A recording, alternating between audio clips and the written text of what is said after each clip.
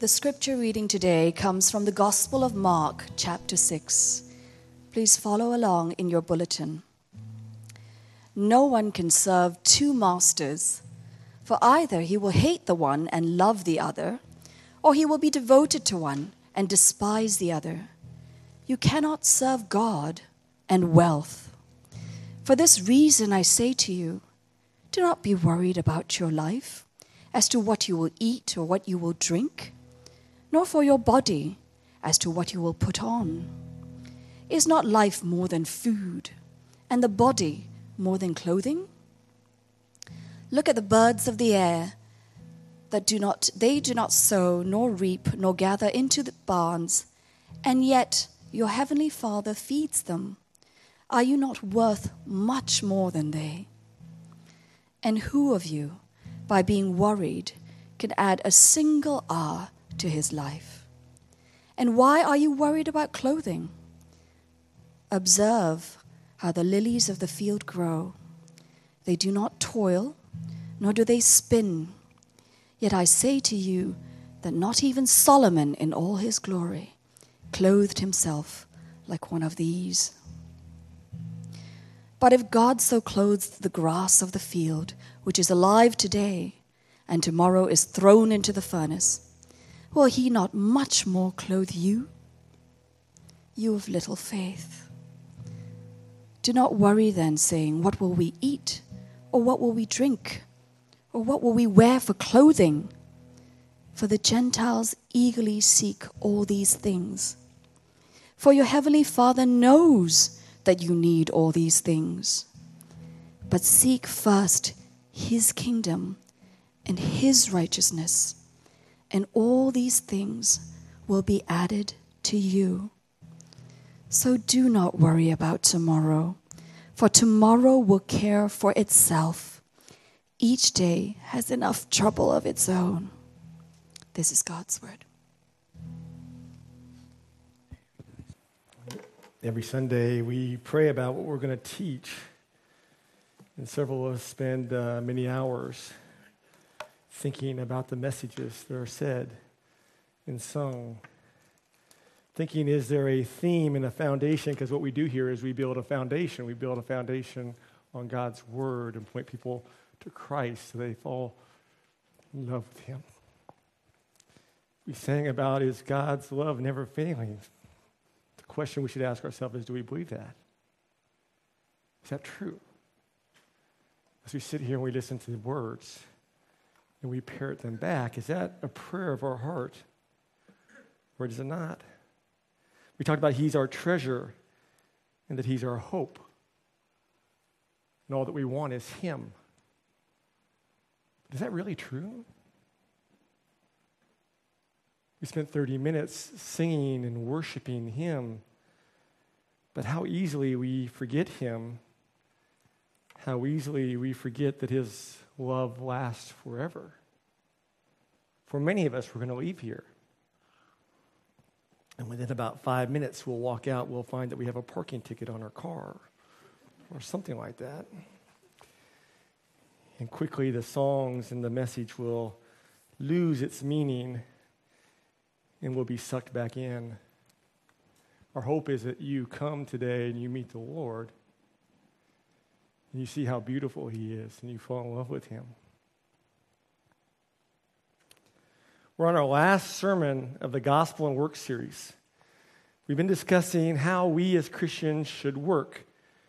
What does it look like to work in a way that honors the Lord? What does it look like to work in a way wherever the Lord has put us? In the first three, we talked about some very foundational things. We're actually going to get together 2 Sundays from now after church, and we're going to do a brown bag lunch and gather people who are in the workplace and talk about what does it look like, all these 5 lessons we've talked about. Now, okay, so what does it mean for me to put flesh on those? So you're not going to want to miss that if you're struggling with how you walk and honor the Lord in your workplace.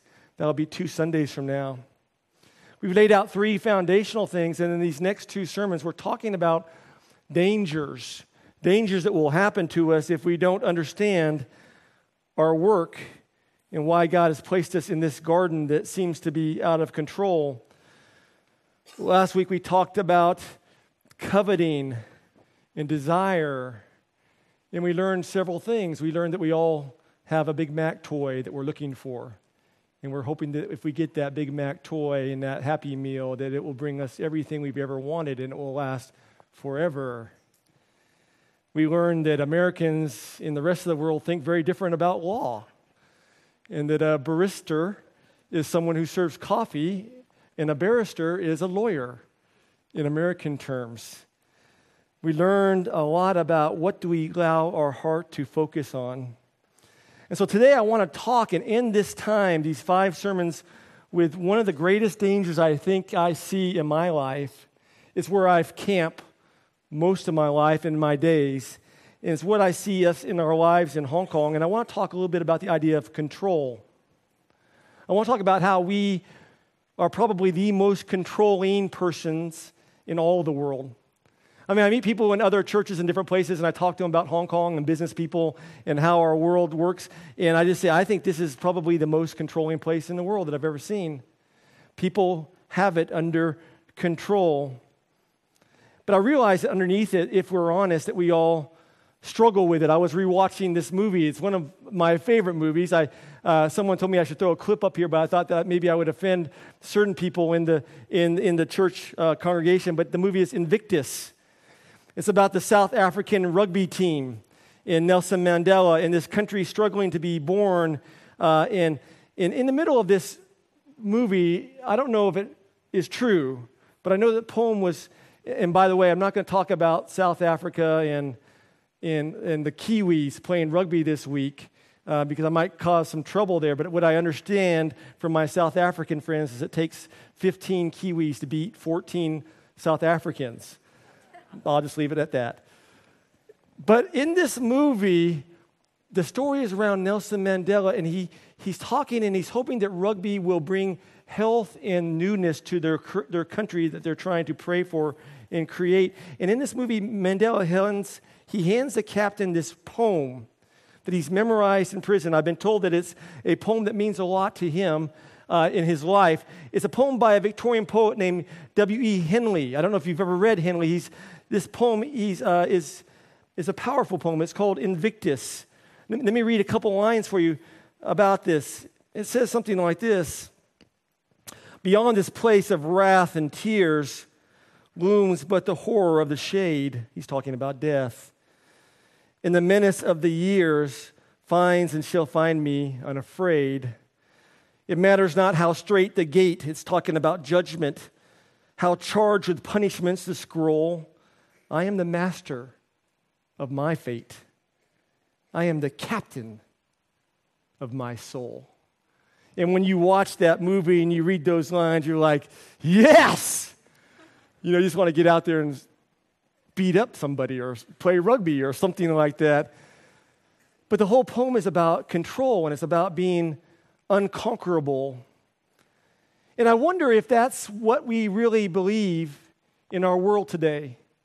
I mean, if we were sitting here and we're thinking about that, do we really feel like we are in control of life? Do we really feel like we have life in this bottle and that we understand it? Because as I talk to people, it doesn't seem like that, if we're really honest. I mean, at work, are you the master of your destiny? Are you the captain of your soul at work? I mean, most people I talk to, and 80% of those who are just interviewed by the Hong Kong Happiness Welfare interview said that most people, 80%, feel a sense of powerlessness, hopelessness, worry, anxiety. At home, are you the master of your fate at home? I mean, some of us guys like to think that we are. But are we the ones who control our destiny? I mean, most of the people I talk about in their homes, they have a deep sense of worry and they feel powerless, whether it's about the rent and whether they're going to be able to stay there or what it's going to look like, or can they get to a place where their kids can go to school, or maybe it's about their kiddos who are out of control, and no matter how much they've given and given and given, their kids just don't appreciate those things. Or maybe it's about their spouse, because as I talk to spouses, every one of us feels like we give more than the other person. And so instead of feeling like the master of our fate, we feel out of control. I mean, personally, do you feel in control of your life right now? I mean, yourself? Your health? I mean, it seems like most of us are desperately seeking ways to assure ourselves that we're in control, but everything says that we're not. I mean, we're told by the Scripture and by doctors and by psychiatrists and by everything that all of us are out of control with insecurity and fears and worries. And these insecurity and these fears and these worries create these massive desires for control in all aspects of our life. I mean, the more controlling a person is, the Bible says the more controlling you are. Psychiatrists say the more controlling you are, the more worry there is underneath you. And the more desperate your life really is. And that this control is just a mask. It's a facade that we wear to make people think that our lives are great. But in reality, Scripture says that it's not, and that we feel this deep sense of powerlessness. At work, do you feel in control? I mean, it seems like most of the people I talk to try to control their image. They try to control the information that comes through them to other people. And who gets that information? They try to control alliances. They can try to control their stuff. They can try to control their staff. They can try to control their bosses. They can try to control their career path. They try to control clients and media and governments in time.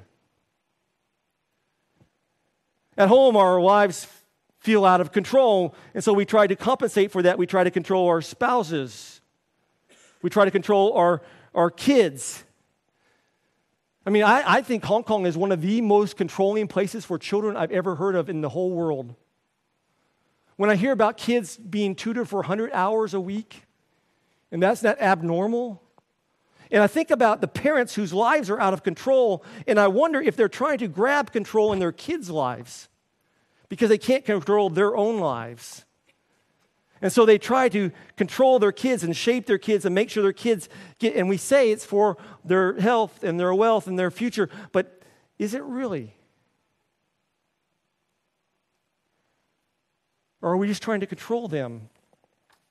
We're told by doctors at the Mayo Clinic that 85% of the people who are in the hospital today are there because they have anxieties and worries and they're out of control. And these anxieties issues are massive. And in fact, in the States, this is the number one healthcare issue.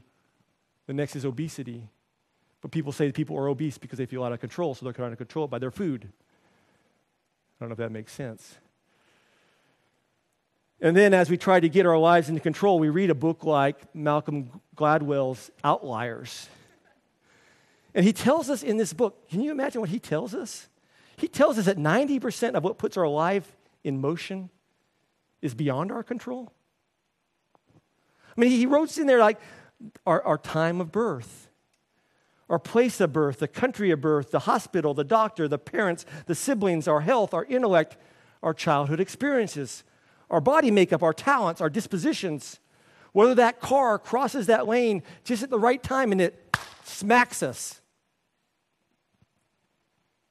Gladwell says that 90% of our life is out of control, and yet we so desperately seek to assure ourselves that we are in control, that we are the masters of our fate, that we control our soul. But if we're honest, it seems like all of us here, even myself, we are a bunch of people who are out of control, and we worry and we're anxious.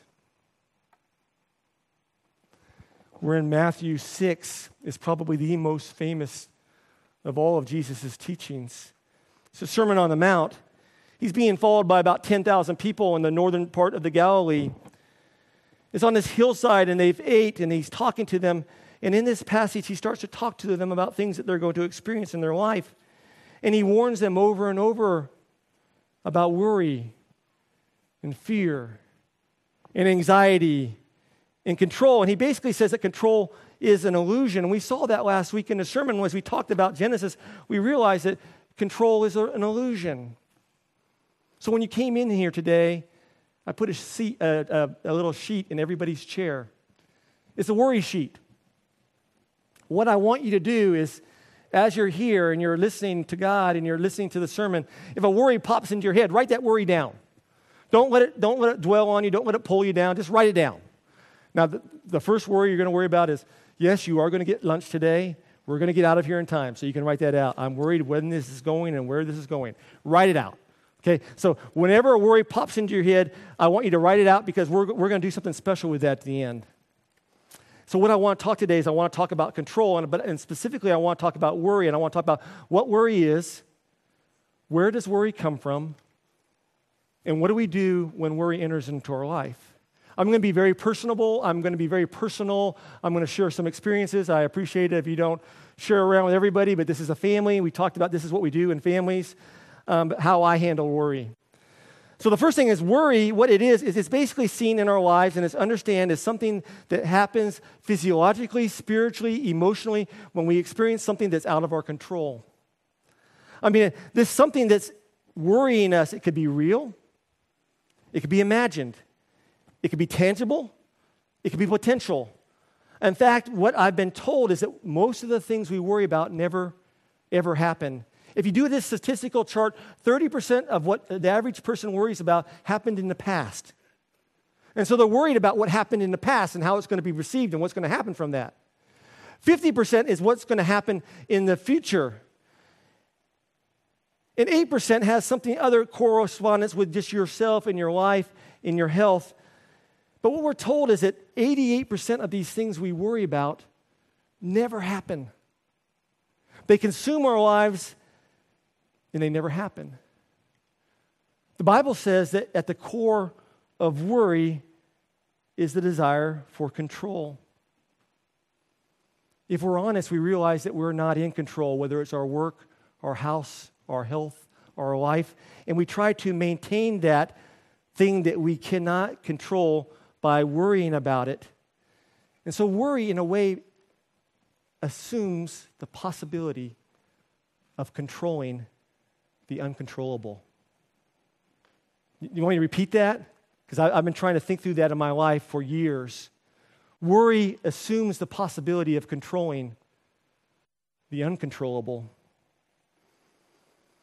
I mean, no, I know as we worry and we think about it, we can't handle these things, and so we become obsessed and we think about it. And in the passage here, what Jesus is going to tell us as we look at it, as we continue to look at it, as we look through this week, is that basically that worry and control is an illusion. There's nothing that we can do about it. There's no way we can control it. It's just out there. Where does worry come from? Look at verse 27. Would you read that with me? Verse 27. And who of you, by being worried, can add a single hour to his life? Can you read that one more time?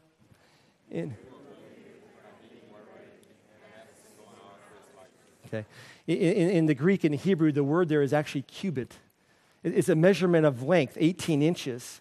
But when the guys came to translate it, they didn't really know how to translate it. They basically said it means either adding time to our life or making ourselves grow taller or adding capacity to our life. But what Jesus says there is that who of us can do that? We saw it last week in Genesis. Remember the story of Genesis? We're building that foundation. We'll keep going back and forth and back and forth. They're in the garden, right? God builds this garden. It's good. Every time God builds a garden, it's great. He says, this is good, this is good, this is good. When is the first time that the man or the woman says something is good? When is the first time the woman says something is good? The apple. I mean, she's surrounded by all these great things that God creates, and the first thing she sees is good when she's being tempted is she sees this beautiful apple or fruit or whatever it looks like. I don't know what it is, but we've just said traditionally there's an apple, and it's the first time that the woman says, this looks good for me. How does she describe that apple? You remember? What'd she say? The apple is beautiful, it looks tasty, and it's desirable for what? Come on, guys. This is like a family. Someone asks a question, and then we respond. It's desirable for what? It's desirable for wisdom. It's desirable to make somebody wise. Let me ask you a question. God creates everything. He puts a man and a woman in a garden. He gives them control of everything. Why does she want more control? What's she trying to control? You and I, in the garden, were given command of everything. We're told to control everything, to prosper, to multiply, to make everything good, to make it beautiful. She sees the apple. It's good for wisdom. It's good for control. She wants it. What does she doesn't have control over? God. She doesn't have control over God. I mean, she has control over everything else in Scripture, but she doesn't have control over God. And so when she sees that, she says, this is something that's going to make me wise and in control. And so she grabs that, and in trying to control God, everything falls apart, and she's deceived. And I would submit that that's the way most of us live our lives today. That most of us live our lives trying to control God, trying to put on a facade, trying to act a certain way, trying to act in control.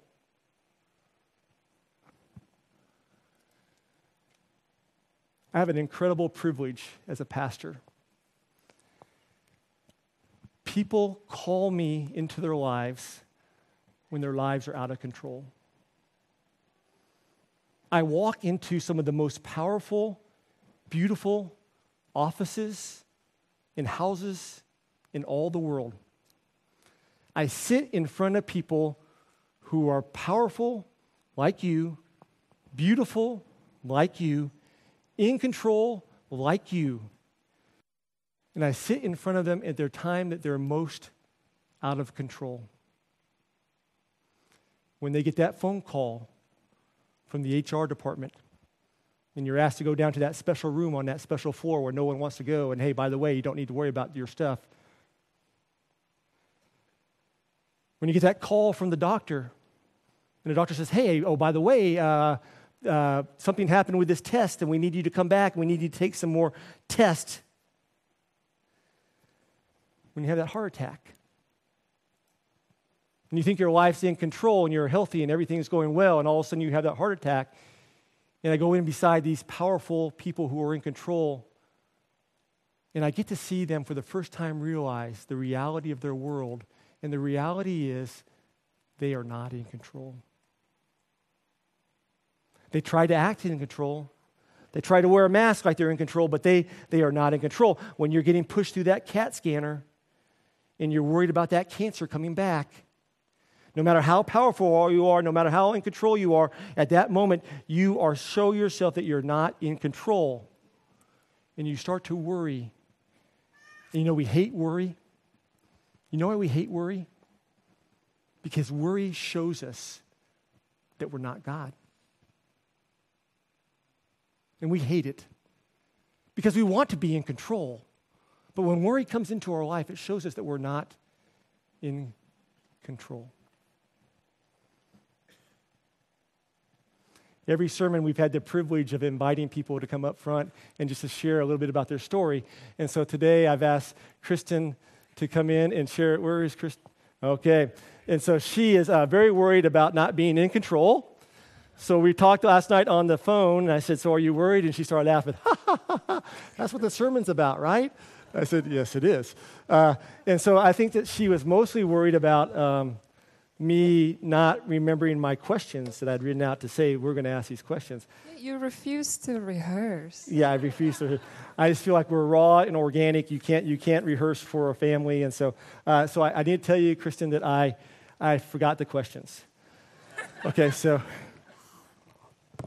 I thought just being here with you, maybe you could share with us because you know the questions, hopefully. Maybe just share a little bit about yourself with the Watermark family, your family. Sure. So I'm Kristen, and my husband Colin and I, we've been in Watermark for about a year and a half, and we've been going to your fellowship group. I grew up in Indonesia, Indonesian-born Chinese, and I grew up in a happy family, and we always had more than enough. But my mom grew up poor, and she worked really hard to get out of poverty and to support herself. And by the time she and my dad had my sister and I, basically we were well provided for. But they, especially my mom, always talked about how difficult being poor is, and she always wants us to know that we should avoid being poor. And we should do whatever we can to sort out our lives so that we won't fall into poverty because it's a terrible thing to be in. So because of that, it makes me thankful for whatever I have, but it also gives me this fear of poverty. And I've never been poor, but I'm very afraid of it. And it also makes me risk averse in the choices that I make. And it also makes me a planner, which is just a nice way of saying being a controller. So I'm glad you said that, because so many of us here are planners, and if I say you're just trying to hide your worry, people get mad at me. Yeah. Right. And so I tend to, the good thing is it makes me a good planner, which is kind of like my gift, but it's also my weakness. And so basically I tend to worry if I am unable to plan for something, or if I've planned for something and it doesn't work out, and then that's when I panic. And so that's that's when I'm forced to go to God and trust in Him, basically. Yeah. So we're talking about this idea of control in the workplace, and how that is manifested in maybe in your life or a boss or other people, and then just the converse side of that one, because the reality is control is an illusion, so we don't really have control, so we're always just fearful, worried, and out of control. How do you see that played out in your workplace? Is that the question? Yes, it was. Okay. You did remember the questions. So basically, control in the workplace. For me, I would feel in control in my workplace if I know what's going on in the area of my responsibility, and I know what my team is doing, what they're handling, what they're dealing with. I know that they're happy, and I know people like me, just know what's going on and have control of what's going on. So if my boss asks me something, like I have an answer for it. If situations come up, but it's something that I know how to handle, I still feel like I'm in control. And basically, being in control, when I have these situations all tick, I would feel quite comfortable, quite confident, and I would feel quite good about myself. I would feel like I'm good at my job, and basically, I would somewhat feel important, like I'm indispensable to the company or something. And so that's when I feel in control. And when I don't have things in control is when I don't know the full extent of what's going on within the area of my responsibility, which is what's happening now, because I just got a new role in my company. And I feel quite insecure because I don't know everything. I don't know what my teams are doing. And situations come up and I don't know how to handle it. So it makes me feel out of control, very insecure. What do people think of me in this position? And it makes me uncomfortable and quite stressed. And it forces me to go to God and trust Him. Because it's amazing, because I've never seen you, and we've gone to Israel together and all that, I've never seen you stressed, right? So you... Oh, that you don't know me well. or maybe you wear your mask of control very well. Because it seems like when I look at you or Colin, I've seen Colin a little more stressed because he's kind of red. But you just a mask of coolness. Yeah, you're an iceberg. Yeah. Oh. In a good way, I guess. Sorry about that, Colin. Yeah. So what would you say in this whole process of being out of control, in control, and realizing that you need to continually be going before the Lord and asking Him to show you what that looks like? What are things you've been learning, right? And in that process for you as a couple and as an individual and things like that? So as much as I don't enjoy being out of control, not being in my comfort zone, but I realize that's really the time when I'm closest to God, because it's the only time I literally seek God, daily, for His wisdom, for His strength, because I don't know what to do. When I'm in control, I really just go to my normal mode, which is like do what I know I can do. And so when I'm in control, it makes me feel good, but actually it's really tiring, because I'm the one running everything myself.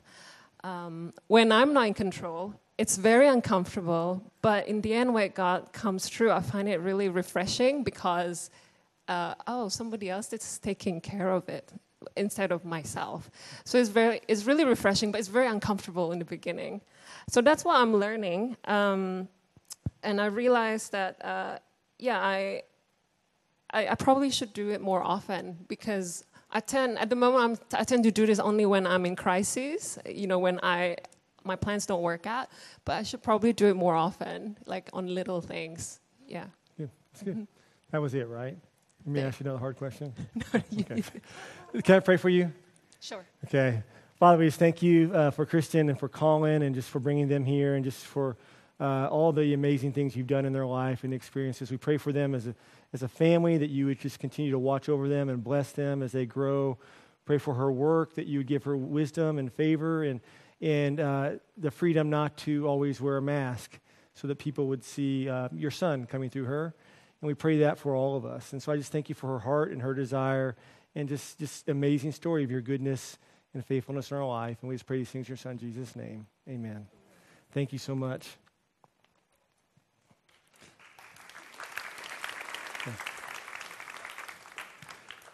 She's a good Texas girl, if you didn't know that. So she went to school at Rice. So giving you a hard time. Hey, one final thing, and I want to end here. We know what worry is. We know how worry comes into our life, and it dominates us, and it tries to show us control is better, and we need to wear a mask and not let people see what's happening. Ultimately, what we're actually struggling with is the issue of who is God in our life. Are we going to be God, or is God going to be God? But the question for me is always, what do I do when worry comes into my life? Here, did I lose a mic? I'm scared sharing up here because I don't have my act together, and we're going on a journey. We're learning these things. But let me just share some things that this passage says. Continually as you go to the day, ponder, consider, ponder, consider, ponder, consider. When worry comes in, he asks us to ponder and consider two things, and he asks us to seek or set our heart on one thing. To seek means to set our course, to set our wheels down, and to follow that thing, and not to stop following that thing. And so I'm just, in a very weird way, I'm just going to share you, this is how this plays out in my life. So I'm going to talk through some things that go in my world as I look at this passage. God, I'm so worried about these heart tests coming up because I had my heart attack 10 years ago, and I wonder and I worry if I'm still taking care of my heart the way I do. I know I'm exercising. I know I'm probably not drinking that one glass of wine like I should. I'm not drinking or eating the dark chocolate, but I'm trying to exercise and do these things. And all of a sudden I get this slip from the doctor saying it's time for your annual checkup and treadmill run. And Lord, I am so worried about that because on that treadmill, I feel out of control. And no matter how much I present controlness in front of you, when you have those monitors and you're watching your heart, you wonder, am I really in control? And God speaks to me in those times, and he says things like verse 26. Tobin, look at the birds of the air. Don't you know that I have control over them? Don't you know that I provide for them? Don't you know that I've given them all that they need, and I'm totally in control of their lives and yours? If I care for these little birds, how much more am I going to care for you, made in my image? Tobin, you can trust me because everything happening, everything from your heart attack on, everything I've been in control over, I've been in that, I've been a part of that, I've allowed all those things happening. I've given you my son, I've given him on the cross, I've given you everything that you need. You can trust me to be sovereign in your life. I think about that over and over again. I think about that heart attack 10 years ago. I realized for sure that if I had died, this church wouldn't be here, or I wouldn't be here in this church.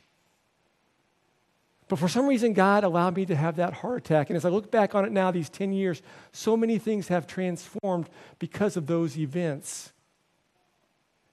And it's pretty safe for me to say that Christine and I wouldn't have planted a church if God hadn't allowed me to have a heart attack and show me that there's more to life than being comfortable and in control.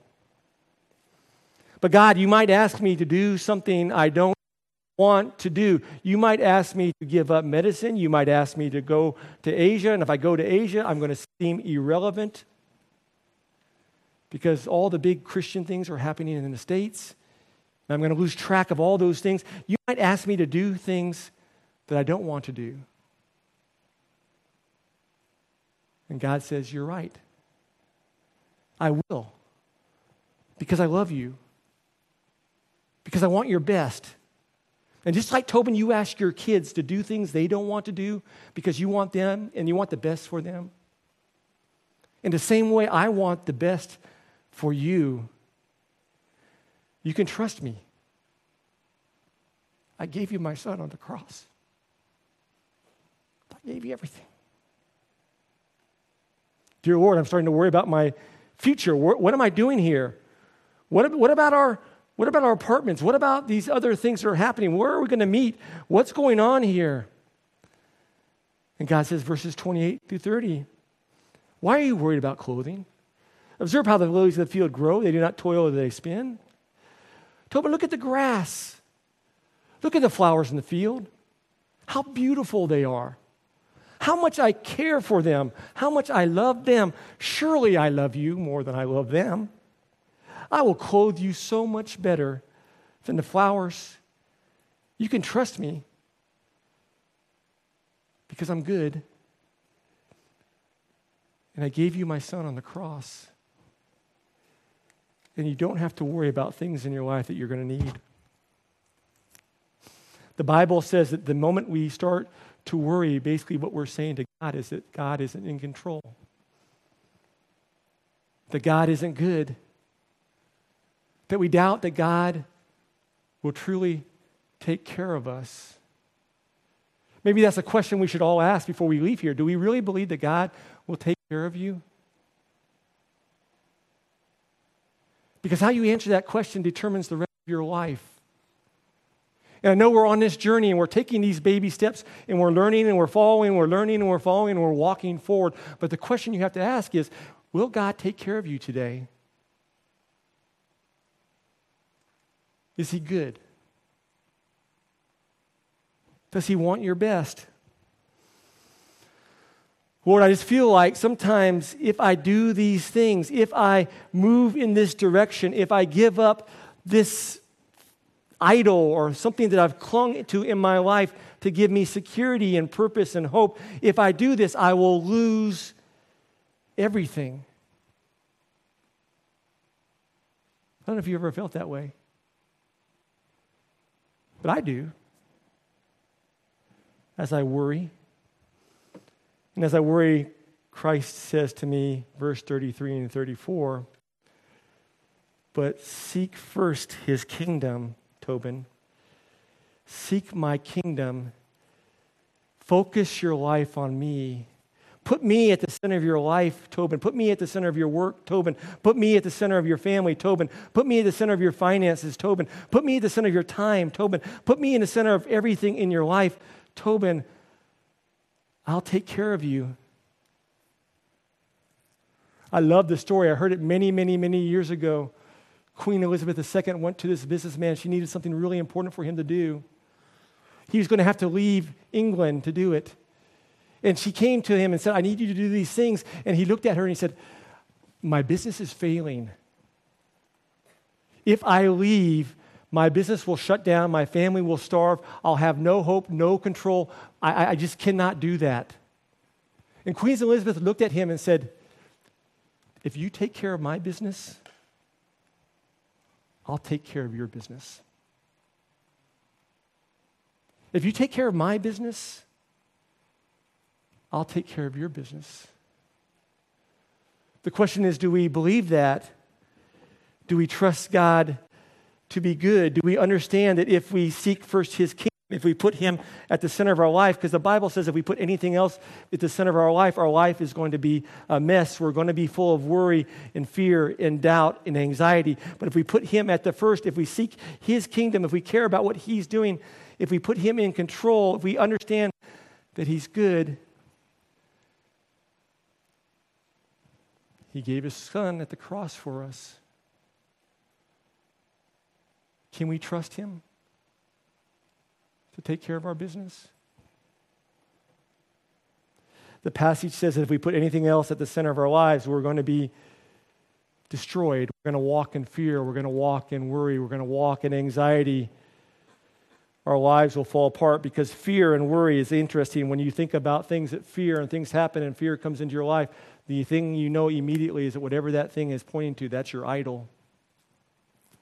Whatever your fear that's going to happen, whether it's my heart, my health, my family, whatever that thing is that I fear, the scripture says that if I focus on it too much, if I become consumed with it too much, that's my God.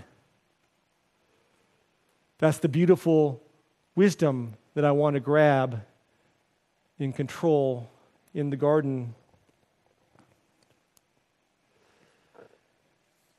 So what are you fearing? What are you worrying about? The passage here says that God is in total control of everything. He knows all your needs. He knows all your past. He loves you unconditionally as his child. He loves you so much that he gave the most important thing in his world, his son, so that we could come back to him. Do we believe that? Or are we just playing games in church? Do we think about the songs? What the words say? Do we understand that God's word is the message of life? Or do we just go to God's word when our life is out of control and we need some help? But are we studying God's word all the time because it is the pathway to walking and knowing him better and deeper? I want to try something for the very first time. I want to take an offering. We've never had an offering in our church. We've always said that offering before the Lord is the greatest indicator of your spiritual understanding of the cross. And so we haven't passed around baskets or buckets or anything like that. We talk about it a lot because we feel like it's the greatest idol we face in Hong Kong, and if we don't talk about it, people are going to be lost. But I want to take an offering today. I want to take a worry offering. As the worship band comes up, the team comes up, they're going to play some music. We're going to end with a couple songs. And as you're thinking about the message, if you're thinking of the passages, if you're thinking of these songs, as a worry comes to your head, just jot it on that piece of paper. And at any time in this service, before I come at the end, we want you to bring this offering of worry to God and to place it in this bucket right here at the foot of the cross. Because the passage says that God is in control, that he loves us. There's no need to worry or fear. If you're here for the first time, you don't have to give an offering. But if you're part of the Watermark family, we would love for you. Some of you got that. But if you're part of the Watermark family, we'd love for you to think about what are the things that you fear. Write them out. And when you're ready, come up and lay them before the Lord in this bucket right here. Father, we just come before you, and I realize even as we share, some people are in here wondering what the heck was that? And they don't have that relationship with you. Their lives, their families, their work, everything is perfectly in control. They have no need of you. Lord, I pray for those brothers and sisters here who live life as if that is true. And if that is true, Lord, we pray that you would just show them your Son. Pray that you would quickly show them, and you do that in so many different ways, through checkups and redundancy and other things that control is an illusion and that we aren't really in control. I pray for those in here who are worrying and fear and anxiety, and they worry so much about what had already happened or what's going to maybe, probably, possibly happen or other things. And sometimes we don't want an answer, but I think in reality what we want is we want the answerer. We need that relationship with you. So Lord, I pray for those who are struggling and realizing that they're not in control, but they don't know who is. I pray that they would see your Son and they would see him as beautiful and who gave everything. Jesus, who gave up control. He gave up control to come to earth, to be beaten and crucified, and to die and to rise. He gave up control so that he might gain control, and that through him we might gain you. Well, I pray for those of us who are on this journey and we forget these words sometimes. We forget that you've never left us alone, and we forget that you are faithful and that you are true. Sometimes we forget it because we leave here right away and we're not in community. We're by ourselves and the voices hit us and we just start believing the lies. Sometimes we leave here, we're not by ourselves. We're around people who also believe the lies. And so as they share the lies and their fears and worries, it just quickly smothers out the truth of your word and the gospel in our life, and we de-gospelize ourselves.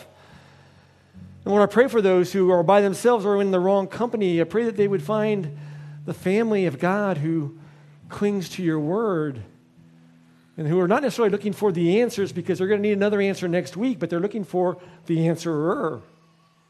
They're looking for that relationship with you. So may we be that people realizing our brokenness and our sin and our struggle and our trouble, that we walk and we fall, we walk and we fall, but you're always there. You never leave us. May we be a church that reminds each other of that all the time and comes alongside each other when things are hard or difficult, and comes alongside of our brothers and sisters at work who aren't in the family, who walk in darkness. May we be people who speak this truth and we gospelize everybody we meet of your goodness in the cross. Lord, we need you. We just pray that you would change us, that none of us would leave here with worries or fears because we have your Son.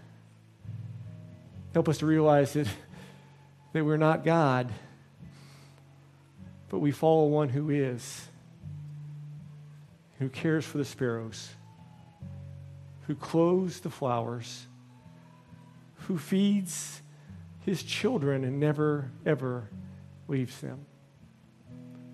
Lord, you are beautiful and you are wonderful. We come and we worship you. We pray all these things in Jesus' holy name. Amen.